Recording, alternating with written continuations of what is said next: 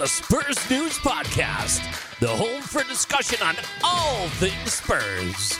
Now, here are your hosts.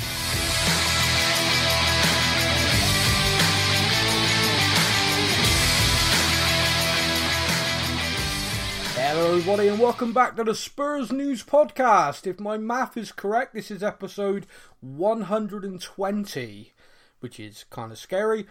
I am Sam, joining me, and has joined me for the vast majority of all of those. It's my partner in crime, it's Matt. How you, mate? 120, yeah, they're getting quite big numbers now, aren't they? Yeah, that's mad. It doesn't feel that. I mean, 20 episodes ago was the 100th episode special, which I then later worked out that it was only 100 episodes because the first couple we had weren't numbered. Right, okay. Did I ever tell you that? No, you didn't know. yeah, it was actually 102, but right. you know, in the episodes that counted, Right. yeah, so that was quite funny. That brilliant. was a dark realisation. I actually deleted them. Oh, did you? Yeah, nice. Yeah, so if anyone looks now, it is the 100th episode. There you go. It's more accurate now. Yeah, and the initial ones anyway were kind of just me and you going, "Hello, is this on? Anyone there?" Yeah, so that's all right. And now we've got a collective following of nearly 1,000 people every week, which basically means if we all went to the stadium at Marine, we all couldn't get in for a league game. That's quite good. That's actually quite a good little sort of picture there, isn't it? Yeah, that's good. Quite fun. We'd make a hell of an away travelling support if we ever played them again. I know that. Do you know what I've got? I don't know if we've ever mentioned it on the podcast, but I can go to a game next season at Marine, like all season ticket holders, because they've offered us a ticket for when we're all allowed back into the grounds. As long as you sort of mention that you're a season ticket holder and email them, they'll send you a ticket. But I want to go. Like, you know, I actually want to go, but sit in someone's garden. I don't actually want to go in the stand. I want to go and sit and have a glass of Prosecco. One of those. Knocking on the door is like, "Hello, are you watching the game today? Can I come and sit with you?" Yeah, I'll just sit in the garden. Yeah. I don't know. There were a few there, and the ladies in the house drinking and playing Free Lions on repeat could be quite a good afternoon. Yeah, that's the garden I want to be in. Yeah. Maybe I might bring Seb with me. Yeah, come on, boy. You're right. You look that way. Yeah, no, yeah. It was kind of a nice thing. But then, I mean, Marine. I mean, they're in Liverpool, aren't they? Yes. That's quite a round trip to go and watch lower league football. Do you know we're gonna do a thing, me and Seb. Well, this is the plan anyway, because it's quite difficult to make plans nowadays. It is, yeah. Yeah, but what we want to do is, because I kind of want, like I've always said, I want to take advantage of how obsessed he is at the moment, and he keeps talking about other grounds. So we're going to do this thing. We've called it 10 before 10. So he's going to be 9 in March. So before he becomes 11, we're going to see if we can visit 10 iconic stadiums around Europe. Oh wow! So the plan is, because the ones in England he wants to see is Old Trafford, and to be honest, I wouldn't mind seeing that one either. Like doing a stadium tour of that one. Oh, I was going to say, have you actually been to Old Trafford and watched a game? No, I haven't. No, I went once years ago. It was actually kind of weird. It's like this perfect mix of an old stadium when you're walking it, like parts of it, and then it's like it's completely modern. Yeah, it's odd. Yeah, it looks fantastic. It's a great ground. It looks amazing from the pictures.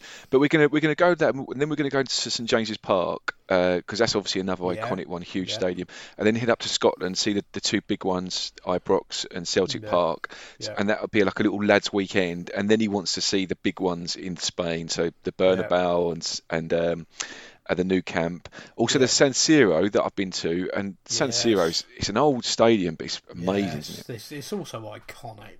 Yeah, completely. So that's our plan anyway. So I don't know if we'll get a chance to do it if COVID allows. Hang on, I'm working this out now. So that's Old Trafford, St James's Park, the Glasgow 2, San Siro and Milan, the two big ones. I'm up to 7. 7, yeah. So we've got three big ones to. I don't know. What can you think of 3 big ones we should go visit? I mean, the Ajax Stadium is kind of quite iconic. I'll tell you another stadium which is random, but is kind of insane, is the Monaco Stadium. Have you ever seen that? No, I haven't. It's like built on a car park. Okay. It's really, when this podcast is finished, look it up just about the Monaco Stadium. It's kind of strange. Anyone listening to this thinking, yeah, it's an odd one, but it's a great, it's a great one. What about kind of like international, like the Stade de France in like Paris? It's got to be, yeah. I mean, we've been to Wembley, we've been to plenty. We've got a stadium tour booked.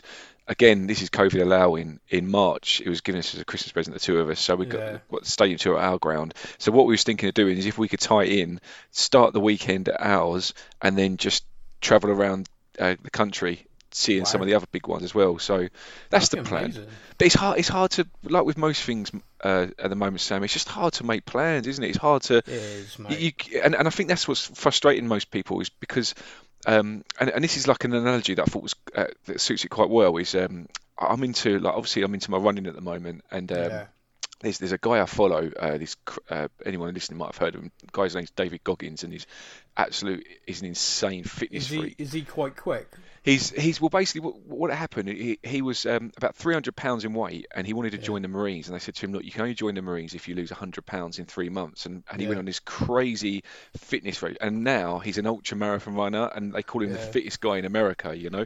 But he was saying, sorry, it was a joke about you following him. Oh, sorry, mate. Sorry, Yeah, sorry. I missed it was that a went completely over my crap head, joke. Sam. It was a crap joke. Don't worry about it. If he's that quick, how do you keep up with where I was going to go? And you answered so sensibly, I then felt bad halfway through that I was taking the piss.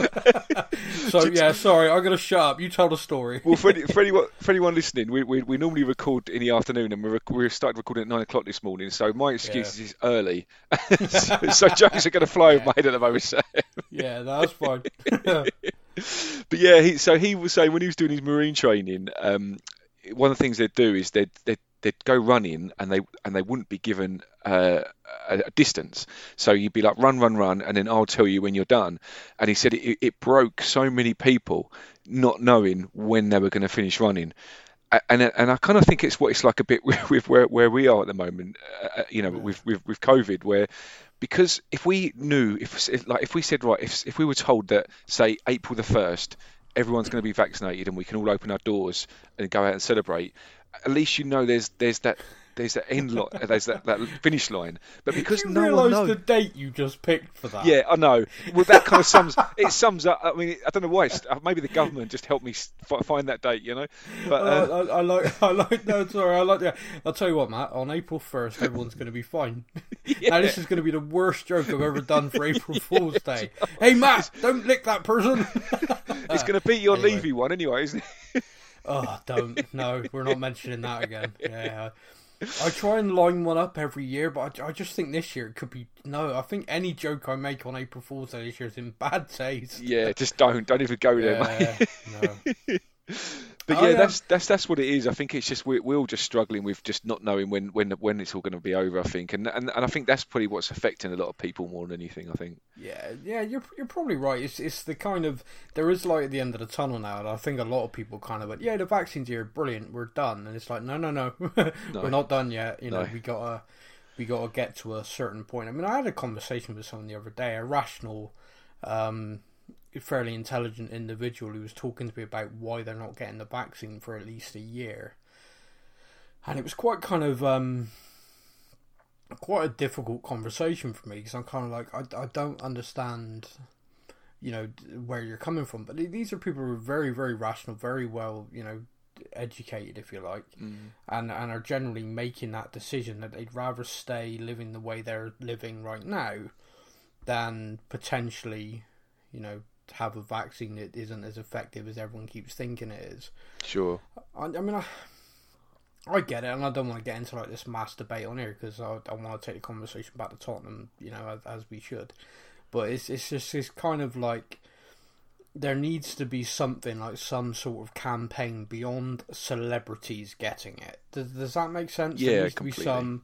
Almost like the BBC programming, like once a day, rather than this coronavirus update, which I appreciate, whatever. How about a half hour where we got a scientist just answering questions about the vaccine every day, and he can answer the same damn questions from different people all over the country every day if it has to be, but let a scientist just sit there and do it because there are still so many people not wanting to get it. And we need a high percentage to have it, otherwise we ain't never getting rid of this. No, completely. And do you know what? And like I say, I know you want to steer the conversation back to Spurs, and I do as well, because this is why people listen. But just very briefly, I saw he does. I know he's a bit of a shock jock, old Piers Morgan, especially on Twitter. But he shared something yesterday which really sort of it really shook me how shocking it was. I don't know if you saw it, but it's basically like an old guy in a hospital who's has COVID, and he's you can see he's linked to an oxygen tanks to keep him alive, and I think it's his family, like a guy's filming it, and I think it might be his wife, and they come along and he pulls the cord out and he says, we're taking him home because we don't we got some vitamin D and medicines like that they'll keep, and the doctor's like, he's going to die if you bring him home. And they're like, no, we've got a tank at home. And he's like, the doctor's like, that will last you 30 minutes. And they're like, no, but it's our right to take him home. And even the guy who's actually there, he's going, no, I want to go home. And you just think that you've got a doctor that's trained for 7 or 8 years saying you have to keep him in hospital to keep him alive, and then you've got these family that I presume have seen a couple of videos on YouTube about how vitamin D is better than a tank of oxygen, trying to persuade him to come home, and it's so shocking to see, and it's like something that you joke about, but it's playing out, and it could potentially cost someone's life. It is playing out. I mean, I've got family who are working in NHS and friends, and some of the stories of, I mean, it's heartbreaking. Yeah, I mean, it is absolutely heartbreaking. But steering us back to Tottenham, well, just to finish that, we were talking about plans. I think it's important for us as people, humans, to plan for the future, be it when this is done, I'm going to go on holiday and this is somewhere I want to go. Or, the stadium tour, like you got a plan. It is important to have that. The issue is we can't put dates on it at the moment. But I think having those things, it arcs back, and this is a really stupid thing, right? So we'll end this with some comedy to make people laugh. When I was about 8 years old, I got food poisoning from a restaurant. I had salmonella, which is evil, especially when you're 8, right? This is firing out both ends kind of stuff. Sat on the toilet with a bowl in my hand, 8 years old, genuinely thinking, so this is what it feels like when you die. Because it is awful. I had 10 days of that, where basically, if I didn't sip the water, I was throwing it straight back up again, and that was it. I couldn't eat, couldn't do anything. I was a terrible, terrible state. It was me and my mother. We both had it. But as I started to recover a little bit from it, and I started thinking about food again, I had a Chinese takeaway food menu, and at every mealtime, because I couldn't eat, I would read this menu. Okay. That was my meal, right? And I'd never had Chinese at all. Like, my family ever had a Chinese takeaway, being 8 years old, and an English boy, I'd go, I want chips! Like, well, you can have this with rice. No, I don't like rice, I want chips! Sounds like my daughter, yeah, with pie! Yeah, so, it's just like, well, yeah, we're getting a Chinese, I don't care! So, yeah, a lovely child. I'm painting such a beautiful image of myself. So anyway, firing out both ends, just so everyone's really clear on that. And I read this menu at every mealtime, and basically it was the thought of, I'm going to try this. When I can eat again, when I feel better again, I want to try number 17. That sounds great. Yeah, sure. And that was it, that was all the way through, and then I was able to eat like crackers, and I had like a week doing that, and then I was able to eat bread again, I was able to eat again, and then finally I had this meal, and mate, I don't think I liked it, but to this day I think it's the single best meal I've ever had in my life. Yeah, because sure. I had weeks and weeks and weeks just dreaming of being able to eat a meal again. And I think when people get to go on this holiday that they've all been thinking about, or when they get to do this stadium tour, like you, genuinely, I think when you get to do this stadium tour of our own ground, the stadium you've been to loads of times, it's going to be the best time you've ever had in that new stadium. Oh my God, yeah. Today, because it's all been building up to these things, and I think that's what we all need to hold on to. We all need to just think of something, and don't put a date on it, but just go, when I'm able to do, that's where I'm going to go. That's where I'm going to go and eat. That's what I'm going to do. These are the people I want to spend some time with. and just keep focused on that. So when it does happen, it's going to be amazing. Oh, absolutely, yeah. Wise words, Sam. I feel like we should start every podcast with you just making us all feel better, because that's made me feel better. I don't know. I don't think the firing out both ends is going to do much for anybody. And the fact we're recording this in the morning, if you're listening to this in the morning, enjoy your breakfast. Yeah. Ooh, porridge, eh? Anyway, we won in the FA Cup. We beat Wycombe. I'd like to point out Wycombe just seem to have this ability to make me very nervous. Yeah. I think Wycombe played really well. I think a lot of people don't give them any credit at all. But I watched Cheltenham take it to Man City, who are dominating in the league right now, by the way. Just a few days earlier, I've seen loads of teams absolutely take it to the Premier League sides, and I thought Wycombe did that to us brilliantly. I felt we were not clinical in any way at all. Created chance after chance after chance, and the clinicalness of the side really is diminished because the guys that started the game aren't guys that are playing on a consistent basis. You've got to get into a rhythm. Vinicius didn't really get a chance, a clear-cut chance. I mean, Bale, I think, could have had a hat-trick in 10 minutes. And then he did take his actual goal quite well. What did you think about it? Because I remember at the end of the game, in our kind of like Spurs chat, I was just sort of sat there in the corner, emotionally drained and relieved we dominated and won the game in the end. Right. But Dan was a grump. Let's be fair, Dan was a right grump, and you kind of just came in the chat and like, we just won the game 4-1. It cheered up.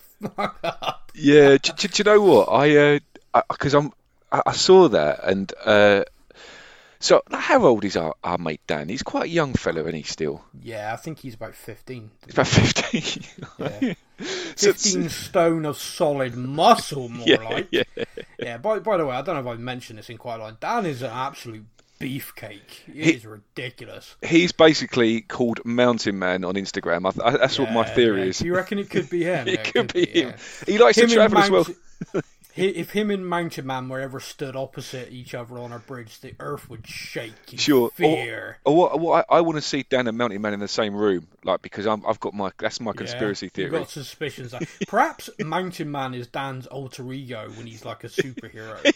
By day, mild-mannered Dan of Spurs News. By night, he's Mountain Man. It's brilliant. I think we've cracked it. We've cracked it, sir.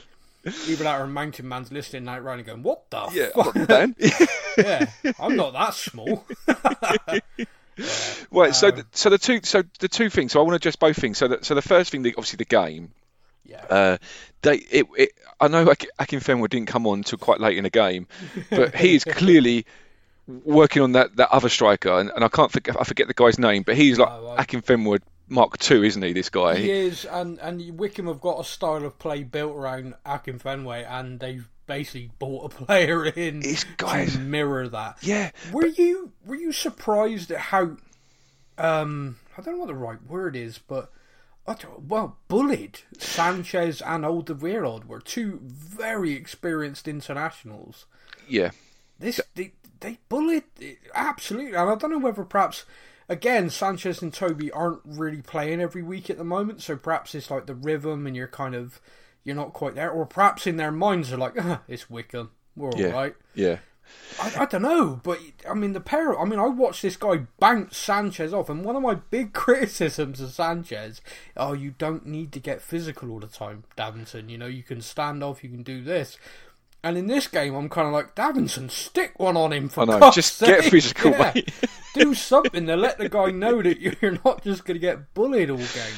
Yeah, no, absolutely. Their goal, Toby was like, he was like an 11-year-old just getting smashed off the ball by an adult. He could not cope with him at all. No, it was a bit odd. I mean, I'll tell you what, though, what a difference Højbjerg made to that situation. Oh, completely. Which just shows you how much we rely on him. Sorry, I was just going to finish that. I made a joke to Dan about the fact that the very first thing he did, and I've seen this back, and it is true, the very first thing that Højbjerg did was absolutely hack that guy down. And he just stood there with his hands up like, did I miss the ball? Oh, sorry, ref, I missed the ball on that one, didn't I? Yeah, and he just looked at the guy like, you're done. I always doing that to my defenders, I will murder you. Yeah. But he's one of those players, Højbjerg, where he's probably got about a third of the yellow cards he should have got. And I think it's just him. Like, like you'll see him go, that's a yellow card, and they'll come to the referee, and like the referee sort of looks, and I don't know if he gives him the puppy eyes or something he says, but he seems to get away with so many yellow cards where he should be getting one, don't you think? Yeah. He's got that kind of commanding ability in midfield where the referee almost feels like, oh, well, he's timed 10 tackles perfectly. Maybe this one was just a little bit off. That's fine. He didn't mean it. Exactly. Well, he's clearly not trying to foul him, because I've seen him make that challenge and it's worked several times, so he's all right. You're a good lad, aren't you? And then smack. Oh, wow, no, he's not. Yellow card. Oh, wow. Oh, was that his leg that snapped? Oh, whoops. I thought it was the ball. Yeah.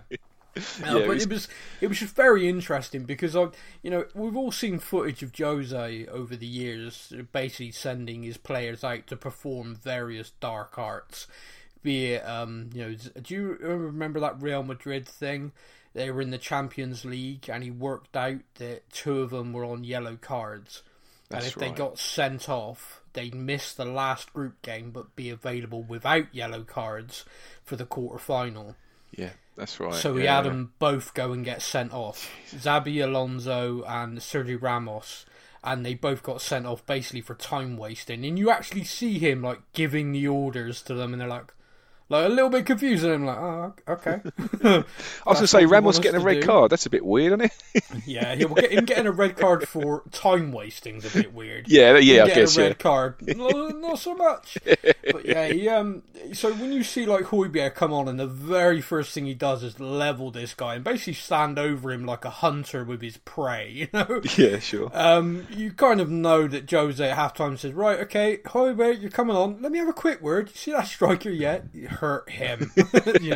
Someone put him on his ass. Yeah, he's fantastic at that. I was going to say, he's made such a difference for the squad, and to the point where, so far so good. But if he was to get an injury, then it's going to be a massive blow to us. I think that really massive. It's quite interesting. I mean, you look at our Facebook page. Do you remember when we signed him and the reaction? Yeah. And people basically like, oh, this is rubbish. We're going backwards. What the hell are we doing?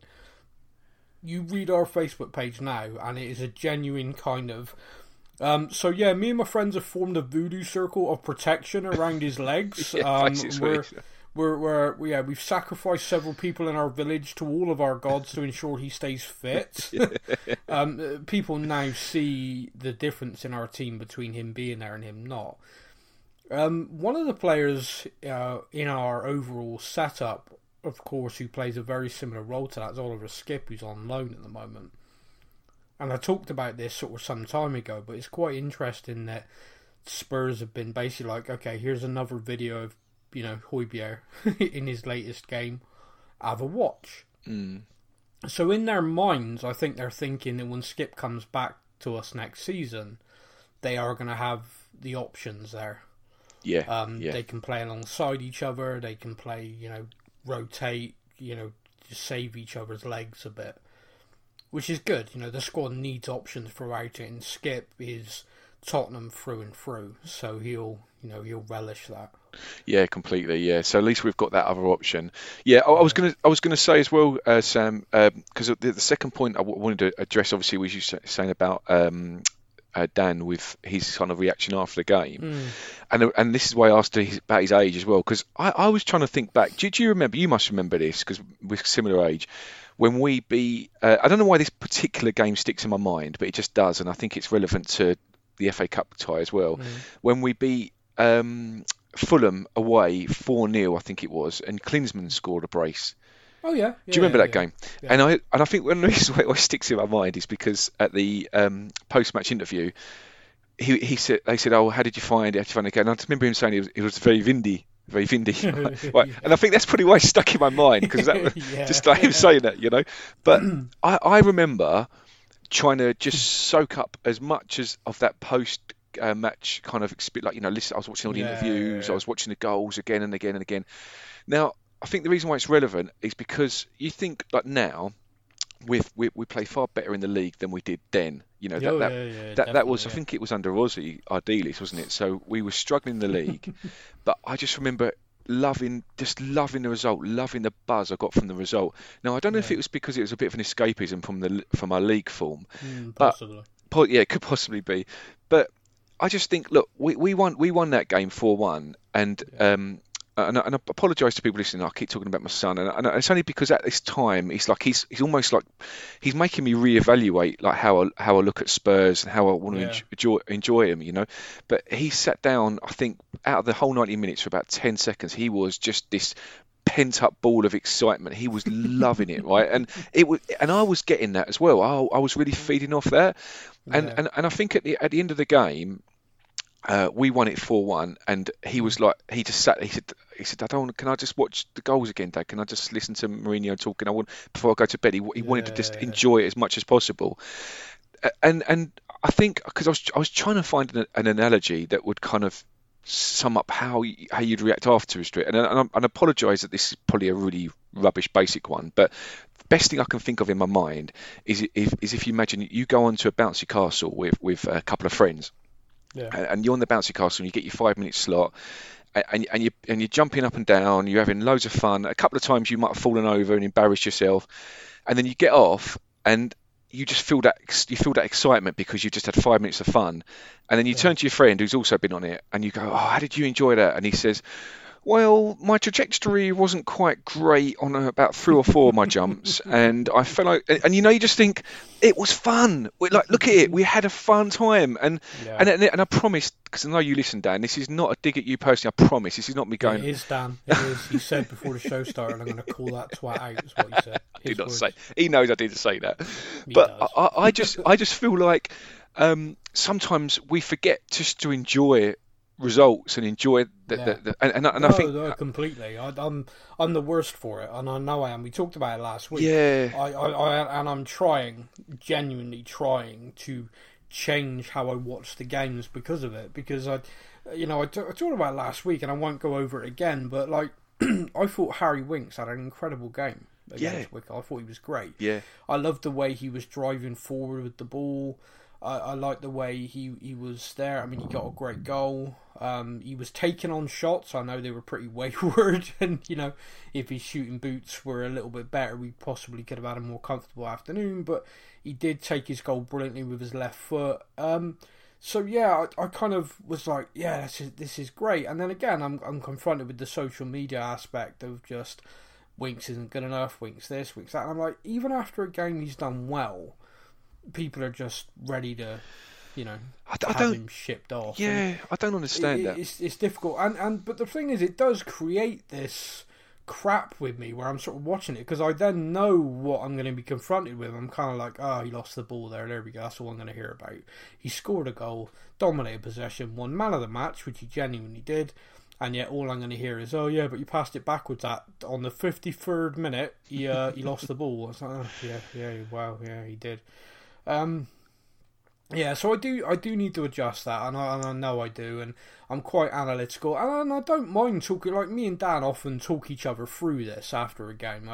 You'll know this. Basically, after a game, me and him would just like start from this point of what the and end with like, That's the thing. That's the thing, though, Sam. I think like you and Dan are quite geeky, aren't you, when it comes to Spurs? I think you'd both be happy to admit that, and I think sometimes.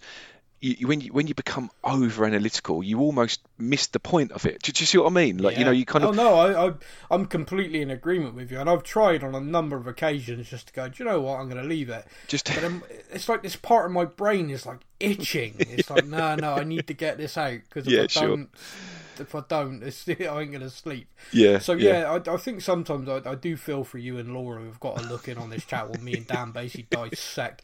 Yeah, but in this minute he kicked it this way, and then on that minute he kicked it that way. What I mean, you must look in and go, for fuck. Just enjoy it. Do you know? I was yeah, exactly. I was thinking because it was quite similar to. Do you remember that game against Swansea maybe a couple of seasons ago, where I think they was even winning 1-0 until like the 85th, 86th minute, and we ended up winning 3-1. Oh, we won 3-1. Yeah, Ericsson. Yeah. But do you not surely after that game you wasn't thinking, well, that was 85 minutes of crap. You was just thinking, I am buzzing here. No. I was over the moon. Let's get back to that. There is. I cannot put my finger on what it is. Yeah, sure. I said it last week, and it is a genuine thing.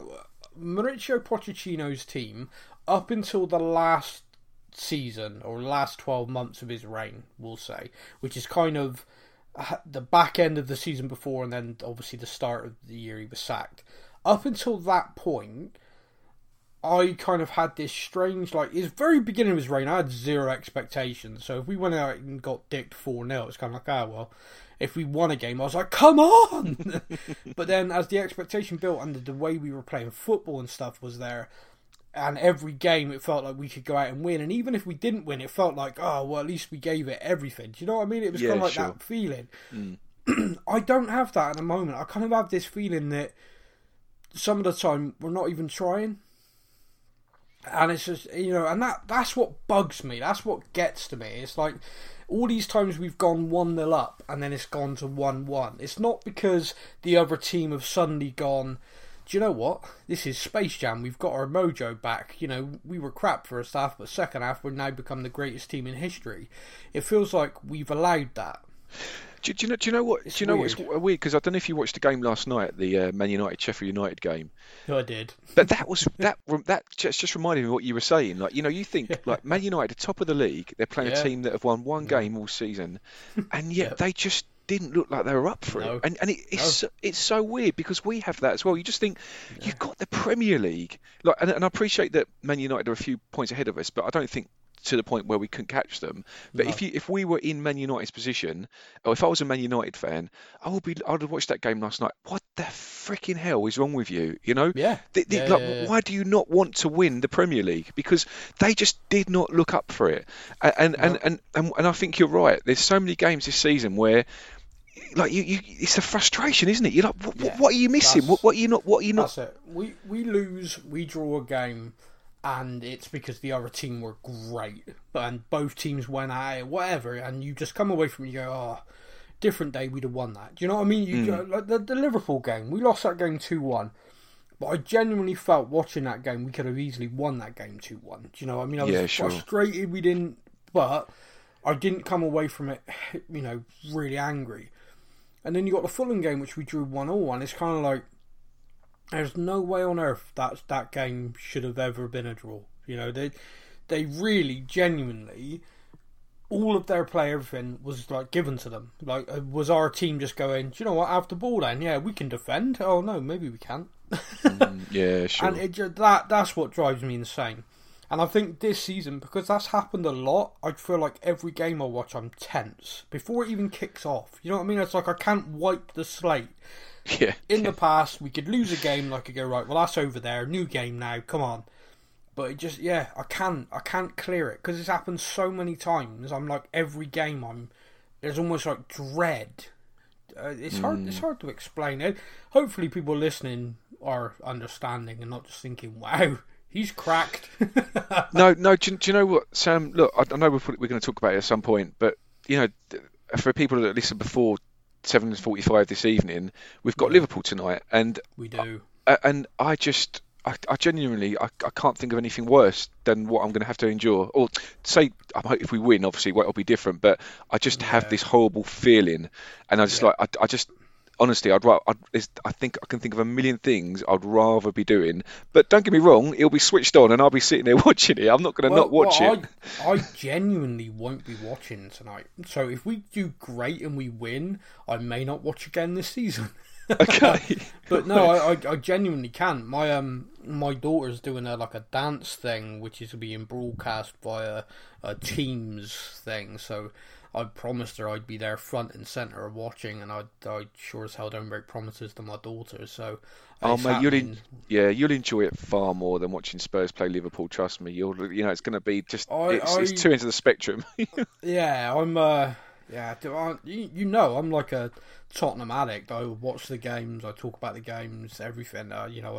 I watch all of them over a season. So for me to miss one is literally my daughter. That's about it. So, but if we win 3-0, Sam, like you say, you can't watch it again. Yeah. If we win 3-0, dominate, and everyone comes away from it going, "Wow, this is the best Tottenham have played for years," I'll just concede the fact it's me. I'm a damn jinx, and I'll rename this the Arsenal podcast, and I'll bring them bastards down.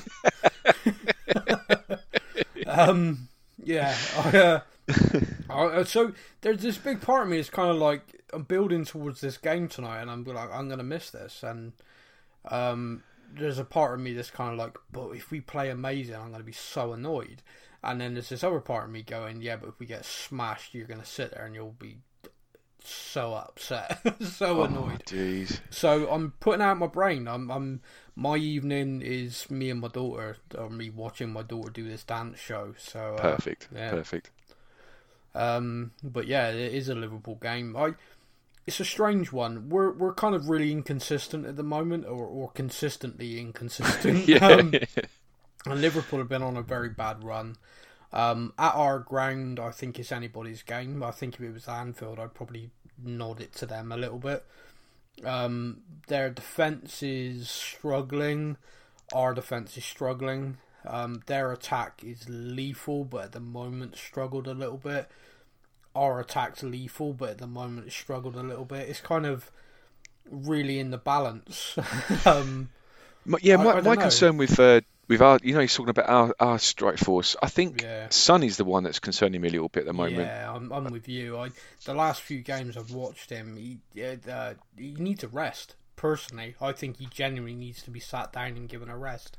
I think the guy's phenomenally fit, but you can see he's snatching at chances at the moment, which is normally a fatigue thing kicking in. He runs a hell of a lot because he makes those breaks constantly when Kane sits deep. I don't know. I mean, there's players there who I'm more than happy to see start the game. If you were to put Sonny on the bench and we started with Bale and Bergwijn, I'd be happy. We started with Lamela and Bergwijn, I'd be happy.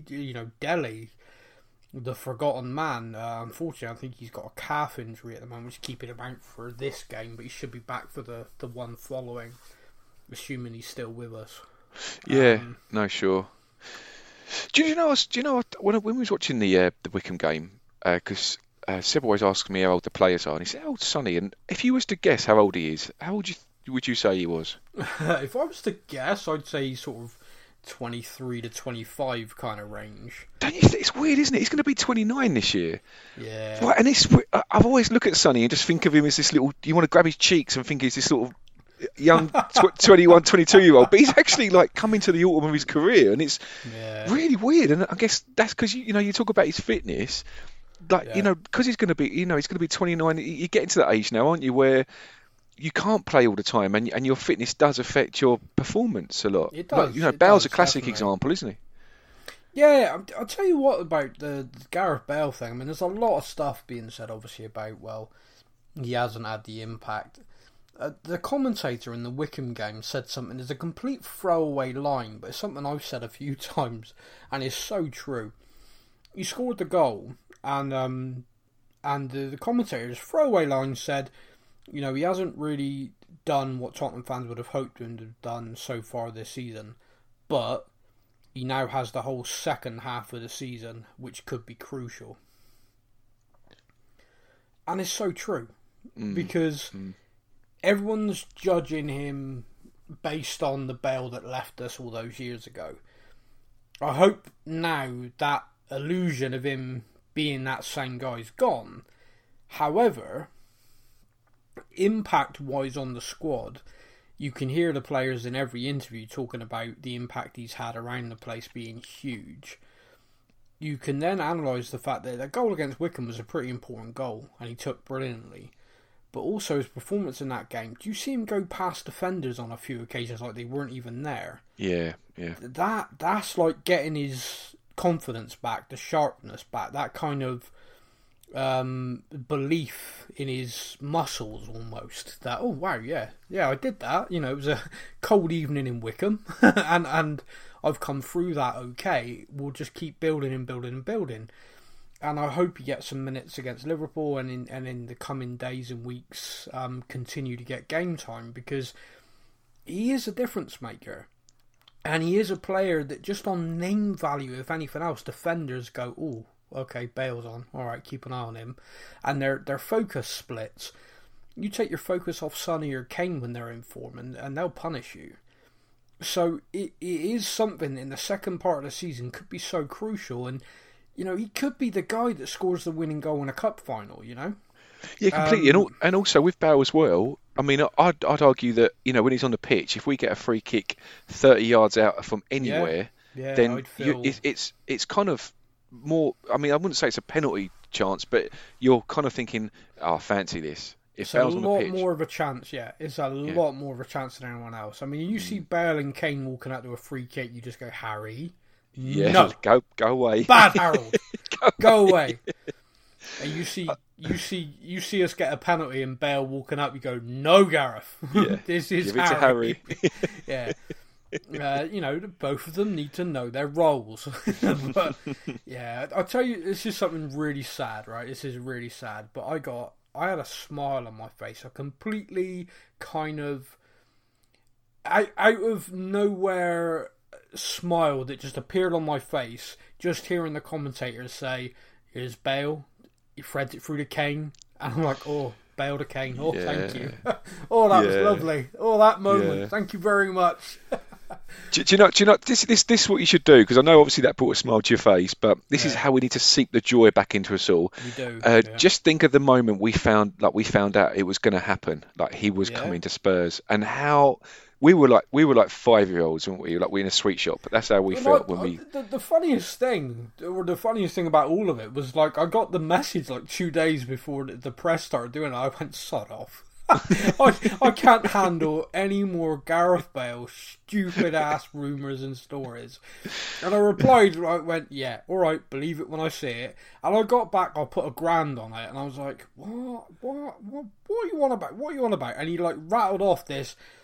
Tottenham are trying to sign Reguilon. Looks like the deal's really close. They've jumped in above Manchester United. And during the talks, Real Madrid floated the idea that Bale could be available. Bale's representatives have contacted Levy and said this is what he wants. He wants to come back to Tottenham. And all of a sudden, Levy's making it happen. And I went, mate, that's 2 and 2, being put together. There's no way at all. And then I go to this WhatsApp group that, like, I think I said to you, like, I went to sleep just, like, completely dismissing it and woke up to this WhatsApp group of journalists that I've managed to sneak into. Basically, like, it's happening! Yeah. and it was just me going, what? What? I'm like, for months I've been telling everyone to give this up. Yeah. Fantastic. That's twice I've been proven so ridiculously wrong, it's funny. Alderweireld will never sign a new deal with us. We gotta let it go. We gotta let him move on. Toby signs a new 3-year contract whilst we are recording a podcast. That's right. Yeah. I'm like, what? What the hell? And then you've got Gareth Bale. Look, you'll never come back. People need to move on. Just leave it. And then there he is holding the shirt. Mad. But it was fun. It was a lot of fun. Yeah. It's that time of the podcast where we hand it over to the fellow fans of Tottenham Hotspur and we discuss their questions and their various topics. Are you ready, good sir? Let's go. And now it's time for your comments directly from our Facebook page.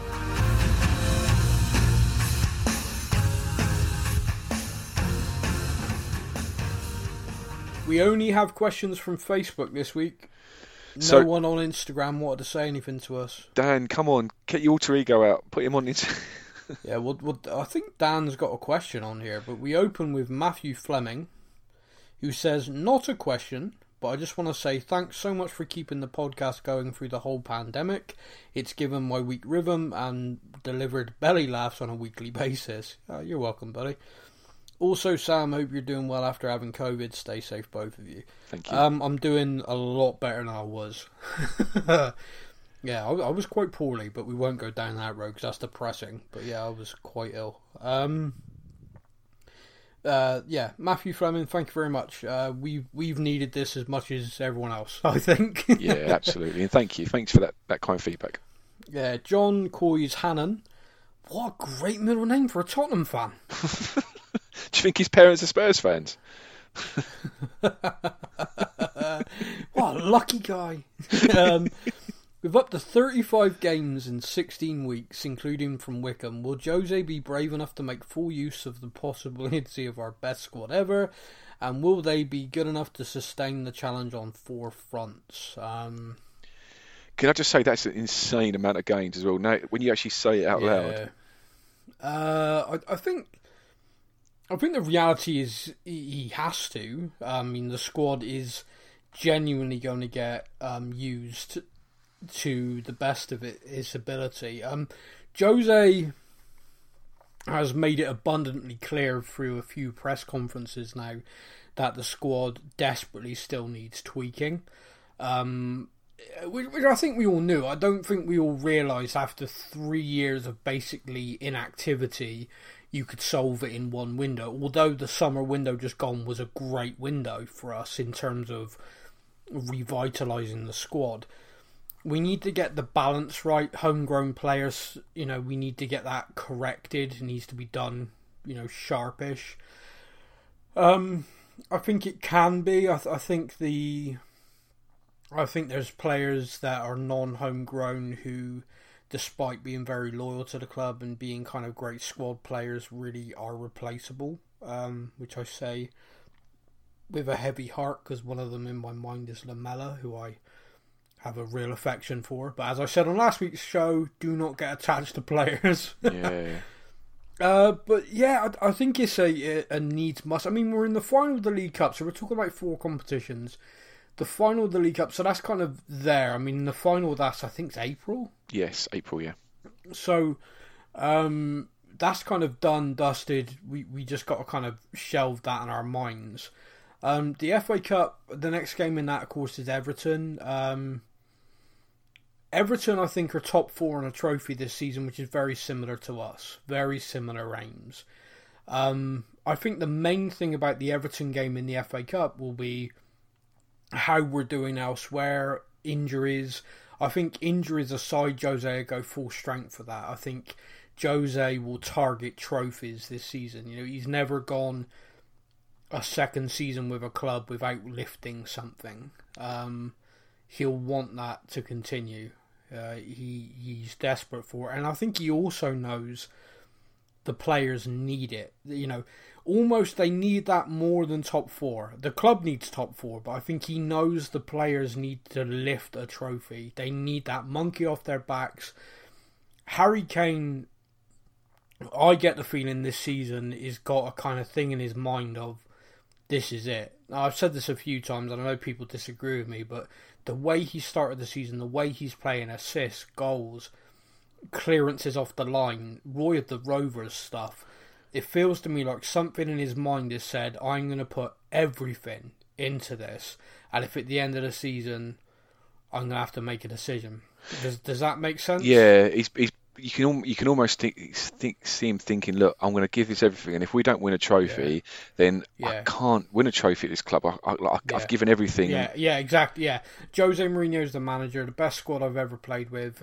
Gareth Bale came back. I've literally played, to a level that if I was at a Spanish club, I'd be winning awards. Yeah. And yet I've not picked up a trophy. I need to rethink this. So that's how I feel, and I think Jose kind of knows it. He kind of like, because I genuinely do believe, right, and people again might be thinking I'm wrong, even if we lifted the League Cup only this season, Kane's still here next season. I've tasted that now with Tottenham. It's the best feeling ever. I want more of that. Yeah. I think if we go through the season with nothing again, we could have a problem on our hands. But I don't know. I mean, that's pure conjecture. I know the question, I've diverted a little bit from that. But yeah, it's a lot of games. As a fan, I'm kind of looking forward to it. I love it when we're, Saturday, Wednesday, or even sometimes Saturday, Tuesday, Thursday, Sunday, I mean, I love it. I love it because it's this rhythm of us playing. And also, we've looked a little bit at the squad recently who haven't had a lot of game time, like Vinicius and a couple of others. Like, oh, you can see it. A couple of games like for Bale, a couple of games for them. They're good players. They're sharp. They just need that sharpness. Well, they're going to get it. 35 games in 16 weeks, they're all going to get game time. And I can also understand now why they're looking at Dele possibly leaving and going, we're like one injury away from him starting every game. Yeah, completely, yeah. Yeah, so... It's good as well, like, I think we've said this before, where like, I would rather we were in the Champions League, don't get me wrong, like, if I had the option of the Europa League or the Champions League, I would rather us be in the Champions League. But it feels like almost it's done us a favour this year with us being in the Europa League that we can play players that wouldn't get a game normally. So, although I know you sort of touched on it earlier, that players like Vinicius and other sort of fringe players, they haven't got their rhythm. At least they're kind of. I mean, if we were in the Champions League, these guys wouldn't be playing at all. Like, I can't imagine Mourinho would have played Vinicius in any of the Champions League group stage games, unless we'd won it with 1 or 2 games to go. So I don't know. Could it do us a favour? Possibly. The end of the season is going to be the proof's going to be in the pudding. That's the thing. Yeah, that's the thing. Is at the moment we're kind of like we're in everything and we're doing everything, but me and you have said it. Okay, well, ask us again in a few weeks. Yes, absolutely. and that's kind of the constant reassessment, because at the moment you look at it and go, our goals for the season be there in the discussion for the top 4, tick. League Cup finalists, FA Cup still in it, Europa League still in it, out of the group and into the knockouts. So you're kind of ticking the boxes without really hitting a kind of level stride. But then nobody is. Everyone seems to have this moments. Like, we had our moment where we were smashing Southampton, Man United, and everyone went, whoa, Tottenham are going to win this. And then all of a sudden we drifted off, and everyone went, oh no, here come Liverpool. Liverpool dominated again, and now they drifted off. Man City were out of it. They're now top of the league and cantering away. I think they're going to drift off again. It's just an odd season. Yeah, it completely is. It's all mental. It's all backwards, my friend. Ryan Miller says, how is Sessegnon getting on? I'm looking forward to seeing him back at Spurs, just hoping the loan pays off for us. I think it's paying off in an absolutely big way. I'm planning to do a full loan update next week, because when the window's closed, I still think we might see a couple of others leave on loan. So I'll do like a full roundup next week. But yeah, it's working in a big way. He's playing left back or left wing back consistently. He's had a couple of knocks and stuff rotated, but when he's played very well. The thing that I like about it is, the thing that everyone likes about Reguilon and the way he plays, you watch Sessegnon play for Hoffenheim, it's the same. Pace, power, up and down all game. Tottenham's left back situation going forward is going to be an interesting one. Ironically, we'd probably love to have the ability to recall him for the Liverpool game, where the Reguilon's out injured. Davis picked up a knock against Wickham. The young academy lad Sirkin has just come back from compassionate leave, so I don't think he'll be available. I did see a joke being floated around that Danny Rose might get the nod. Did you see the thing I posted in our chat? I may have missed it. What was it? So I don't know if anyone's a fan of Marvel, the Avengers, and all that stuff. There's this scene where this big bad guy called Thanos says, you toiled and you all failed, and where does that failure brought you? Back to me. And someone posted it on Twitter and said, Danny Rose when Daniel Levy and Jose asked to register him for the Liverpool game. Loved it. Love that. Do you know, if we had Danny Rose from 3 or 4 years ago, Jesus, I would put, oh God, how like, don't get me wrong, I think Reguilon's fantastic, and obviously I'm only saying this because he's injured, but having that Rose back for Liverpool game from the old days, God, I have a lot of affection for Danny Rose, and I have a lot of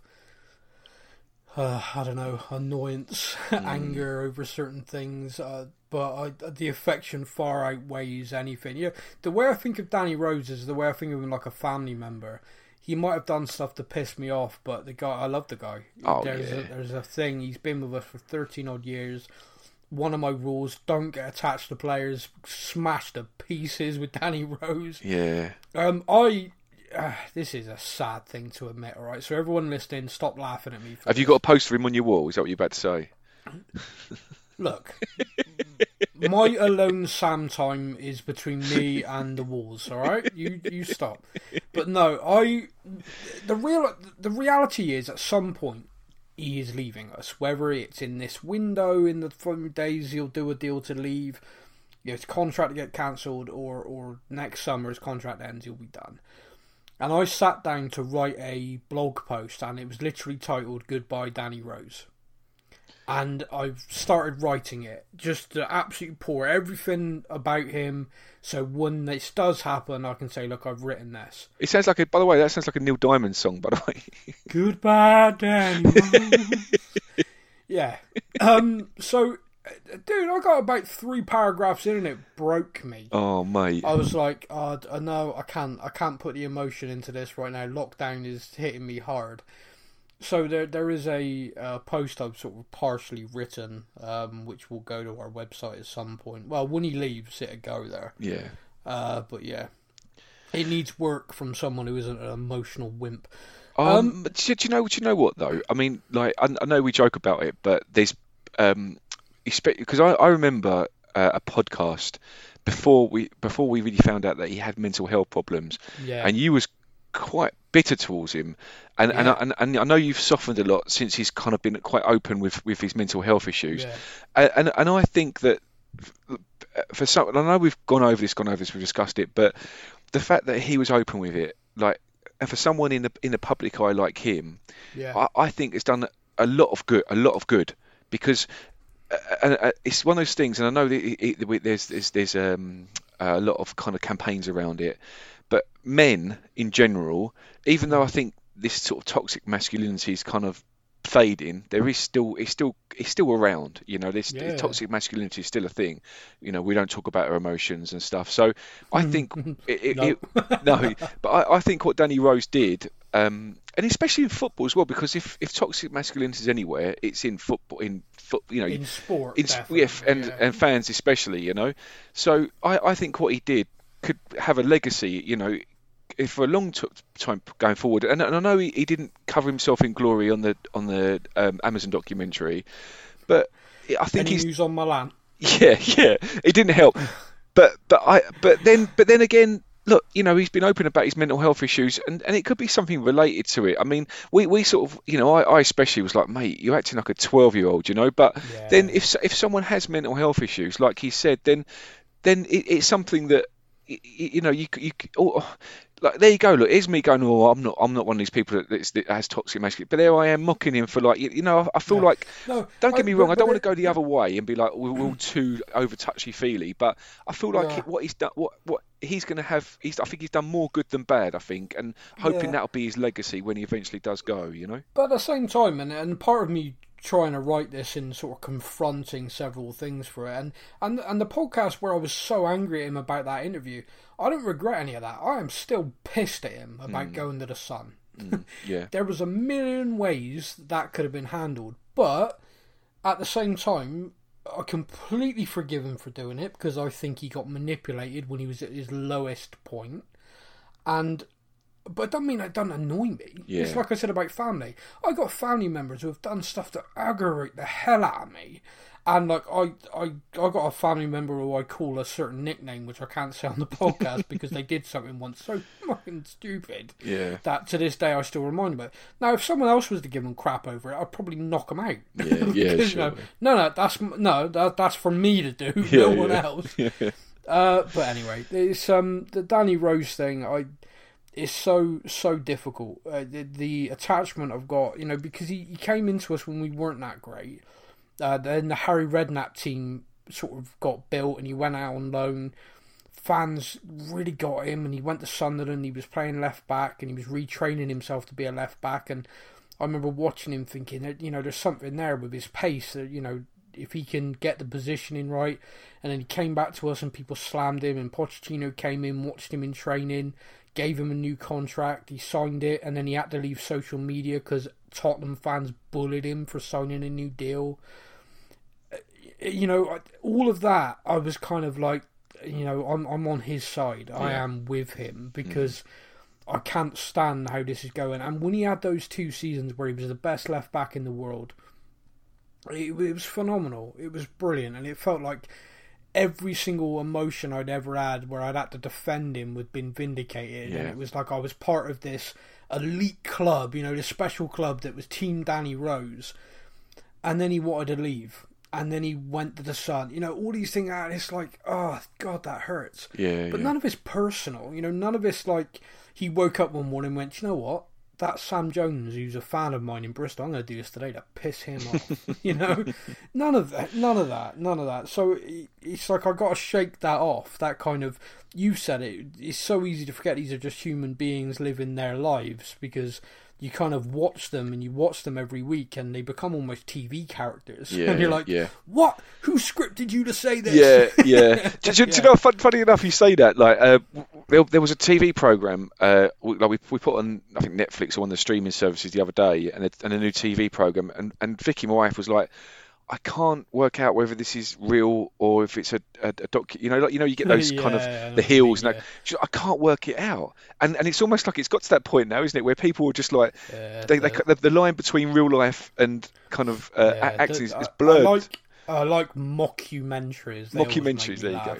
Yeah. Although I'm watching a program on Netflix at the moment called Schitt's Creek. I've watched some of those. It's quite funny. Weird. Yeah, there's funny. One of the mum, or the one of the main characters, wasn't she the mum in Home Alone? Like, I'm sure she was. Yeah, her parenting skills have not improved. No. Yeah. Yeah, it's absolutely mental. The character in it called David, and one of my middle names is David, and I've got a couple of people in my family who, for whatever reason, and call everyone their middle names. I don't know what the hell that's about. But the way she says it goes through me like nails on a chalkboard. She goes, David! I'm like, every time. It's like, nails on a chalkboard. It's awful. But anyway, back to this. Liam Hickey says, what is the issue and hatred people have with Winks? Ironic. I'd have him starting next to Højbjerg and Ndombele in front. Ever since he was told he didn't score enough, he's been clearly working on that. I really like him, rate him, and he always gives his all.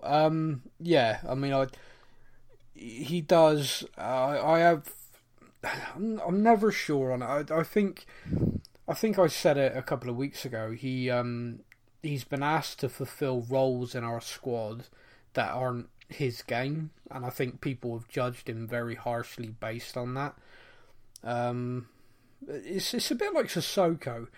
If you based your opinion on Sissoko as a footballer purely on the games you've seen him try and play on the wing or out wide, you'd probably say he's the worst football player, in air quotes, you've ever seen in your life. It doesn't suit him. The guy, in no way, shape or form. And yet, if you watch a few of his displays alongside Højbjerg, where he's in that central position, absolute workhorse, you'd think he's one of the best players in that position you've ever seen. Yeah.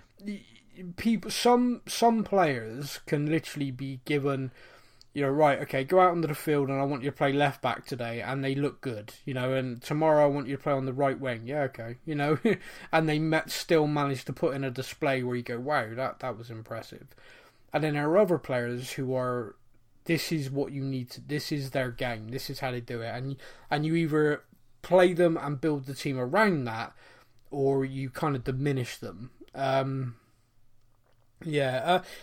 also says, Liverpool are trash at the moment. Do you think we'll go into games sort of parking the bus, a counter-attack, or will we absolutely go for them, hoping that, we can kind of catch them off guard? What do you think? Well, I know they lost to Man United in the FA Cup, but they looked right, so... Yeah, I was going to say, I didn't think... Yeah, I mean... The results have been trash. I don't think they've been playing trash. No, look, I think Mourinho's going to set up like he does, defensively on the counter attack. Yeah. I would like to see us go toe to toe with them, because I think on our day, we could. It'd be an amazing game. I mean, I swear to God, if I miss this, we go toe to toe and it ends like 9-9 or something. I'm going to be the most angriest man ever. I'll tell you, there was something the other day. and it sort of came to my mind the kind of the rope-a-dope thing, the Muhammad Ali tied up, just let the guy punch himself out. Everyone thought Ali was done, he was on the ropes, he's done, and when the guy tired, he smashed him. I had this thing in my brain about how you talk about Jose Mourinho and all the tactical masterclass, all these things he's done, and all these people talk about how he sort of sets his teams up for each team, each game, and at the moment he's being criticised a lot. Could you imagine the final of the League Cup? Every time we've played Man City, Jose versus Pep, we've played the same way. We've won the games or drawn the games. Even Mauricio had a bit of a thing over them for a while. Thank you, VAR. But going into that game, Man City will have no illusions about how we're going to play. Counter-attack, soak it up. Because that's how we've done them the last 2 times. Why would we change that? Why would we play any different? And I just got this image in my head of, imagine if right from minute 1, high press, we were in their faces, and they'd be in shock. Yeah, but do you know what? Funny enough, I thought the other day, I've got this theory that game 19, so you'll have half the season, and then game 20, Mourinho's just going to go out on the attack and just blow everyone away. Gareth Bale, is going to just suddenly be playing every game, and it's just like this is his master plan all along. You should imagine it though, how people would react to it. People have been like so slamming critical, and then he goes, we've got to game week whatever, the whole squad's fit, the whole squad's actually, according to the sports scientist, ready to rock and roll. This is how we're going to play. Right, boys, flick the switch. You've basically waited for it all season. You'd be kind of like, what? Unfortunately, I feel this is the dream of a delusional old Tottenham fan. Yeah, I think so, mate. But it's just, I did have that kind of mind. Here's a question from Daniel Beecroft. Hello, Dan. Did we see enough from Bale against Wickham to suggest he should be starting Premier League games? Well, this goes back to my theory, Dan. Here we go. So he's going to basically that switch is going to get flicked from week 20, and you are going to just see a complete. He deliberately missed those shots. He could have easily put them away. Yeah. It's all aiding towards Mourinho's master plan. Wow, Sonny's looked a bit off. No, he hasn't. Not really off. Sonny's worked hard to miss these chances. Yeah. Kane's just got a little bit of a wry smile. Yeah. I don't know. Is he? We're not going to know until he gets a run of games. This is the thing. Yeah. It's so, he gets a 30-minute cameo. It's like, well, what did that tell us? Nothing really, other than he got 30 more minutes in his legs. Even if he played a full 90 minutes, that's still not going to tell us. Let him play 3 games in a bounce. 3 games in a bounce, and then I think you can make a call on whether Bale is worthy of, this kind of pace of the league now, or able to do it. I think if he's not, the next season he's going to be in America. Yeah, Inter Miami suddenly. But I think Sam with Bale, and I know we've discussed this before, but we all have this kind of what's the word, just this memory of what he was like when we had him before he went to Real Madrid, and you think of the Inter Milan game in the Champions League, right? And even the away game in San Siro and the home game when he was just skinning players for fun. And Taxi for Michael. It was ridiculous. It was just he was like he was making football look so simple. I think Crouch tapped one in, Pavlyuchenko tapped one in. It was just it was making it so easy. Players he could not. Kicked it past one of the best fullbacks in football and ranged him. It was just ridiculous. It was absolutely ridiculous. And I don't think he obviously hasn't got that pace anymore. But no. I think so that's why we're. Do you know what you said earlier, Sam, about expectation? And that's maybe why we're over-analysing games. And instead of don't get me wrong, I think you can be happy after a game and still analyse it, but possibly people are analysing it and not feeling that joy. That's where I think's missing. But I think with Bale, that's probably part of it. With the expectation, we're expecting to see the Bale of 8 years ago, and when he misses a couple of shots, most football players in the world, aren't going to bang in every shot. So when he misses one, we're like, what? this Bale, we're putting that away. But he's not the Bale of, and he's probably even the Bale of old. You know, like if you go back to 9 years ago and you watch a game, he might have scored a stunning 40-yarder, but he might have missed 3 or 4. But we're not thinking of that. We're just thinking of the 40-yard stunner that he scored. Yeah. So we've got that expectation of him. But I mean, like you said earlier as well, the goal he put away was class, and I don't think there's many players that could do that. You know, where he found himself and how he did it. Agree. But I just think, like you say, just give him a run of games, and I still think there is the Bale of old there, with a little less pace. But again, another thing you said, you know, we saw him skin a few players against Wickham, and I appreciate it's only Wickham, but you know, he's got it. He's still that Bale. He's still that Gareth Bale. You know, he's still the player that I appreciate. You know, he's coming to the winter of his career, but when we spoke about the buzz of signing him, I still think we've got a bit of that in him, and if he can get a run of games, then I think he can make the difference. I really do think he can make the difference. I have a sign, little one of these placard things above my desk here that says "Expectation is the thief of joy." Yeah, exactly. That's so true. There you go. Yeah. Pete Thompson says, "Thanks for the pods, guys, and hope you're all well. Bit of a moan from me, and unfortunately a running theme it seems, but it's starting to get to me, and I'd like your review. Why do some of our fans continue to be so bloody negative every game? I see a majority of posts, so times in the first quarter of a game, blasting the players, moaning about management, the playing style. Why can't we all just get behind the team and moan at the end?" Yeah, sure. Yeah, moan at the end of the season when we got 4 trophies. As always, keep up the good work. I'll tell you, I don't overly mind people moaning in a moment, because I concede a goal and that initial reaction that doesn't bother me. That's kind of that's water off the duck's back. Yeah. The thing that does get to me, and perhaps this is more what Pete's kind of getting to, and it's something I've been guilty of, is the gallows humour of supporting Tottenham. So Liverpool are in a bad run at the moment, and so the expectation is from the vast majority that tonight's going to be a good game. Potential for Tottenham to win, potential for Liverpool to win, but everyone's looking at it going, it's a good game. I say everyone because Tottenham fans are going, oh God, here we go. Dr. Tottenham, we'll see you now.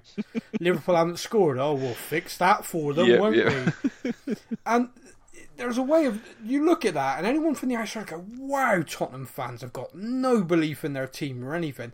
The reality is it's gallows humour. It's a coping mechanism, because, and a lot of other fans of other clubs will feel this too, but we don't see it because we don't support the other clubs. But we've been let down a lot. We have got the semi-finals in the FA Cup, I don't know how many times since 1991. I've lost count of how many semi-finals we've lost in an FA Cup. And it's that continual, habitual, we're there, we're not there, we're not. And that kind of feeling is constant, and we've dealt with it for a long time. There are literally a generation of Tottenham supporters who have not seen us. I mean, 1991, when was the last trophy? 2008? 2008, yeah. 2008, right. So if someone was born in 2009, that's my daughter, that's 12 years old. We've got 12-year-olds. I am right with that. Yeah, but if you imagine, like, if you were born in 2005, for example, so you weren't, like, you would have been 3, so you wouldn't have been able to enjoy it. So there's possibly adults, like old teenagers, adults that haven't experienced it. Yeah.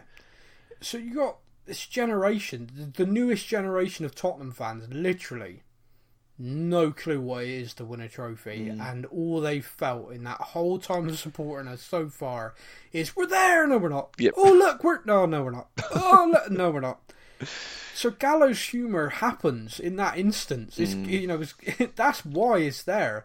The kind of Dr. Tottenham stuff, and I'm like, it's annoying sometimes. It really does annoy me, but I'm guilty of it too. There's so many times we go into a game and I go, well, if we don't get dicked 4-0, I'm happy. Yeah.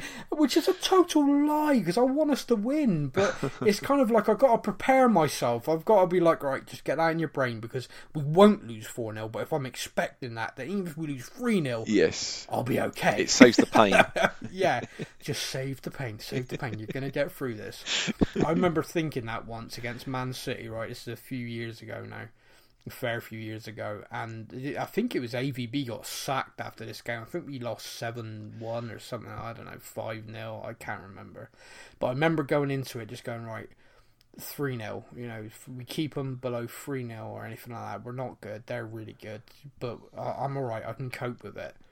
I didn't cope well when it got more than 3, Matt. No. I did not cope well. I was not in a good place.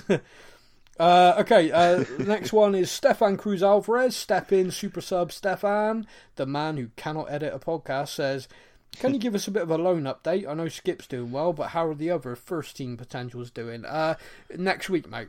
I'll definitely do it next week, because when the window closes, I can then do a summary of everyone, where they are, what clubs, etc., etc. So tune in next week. I sound professional there, promoting it. Tom Agerskow,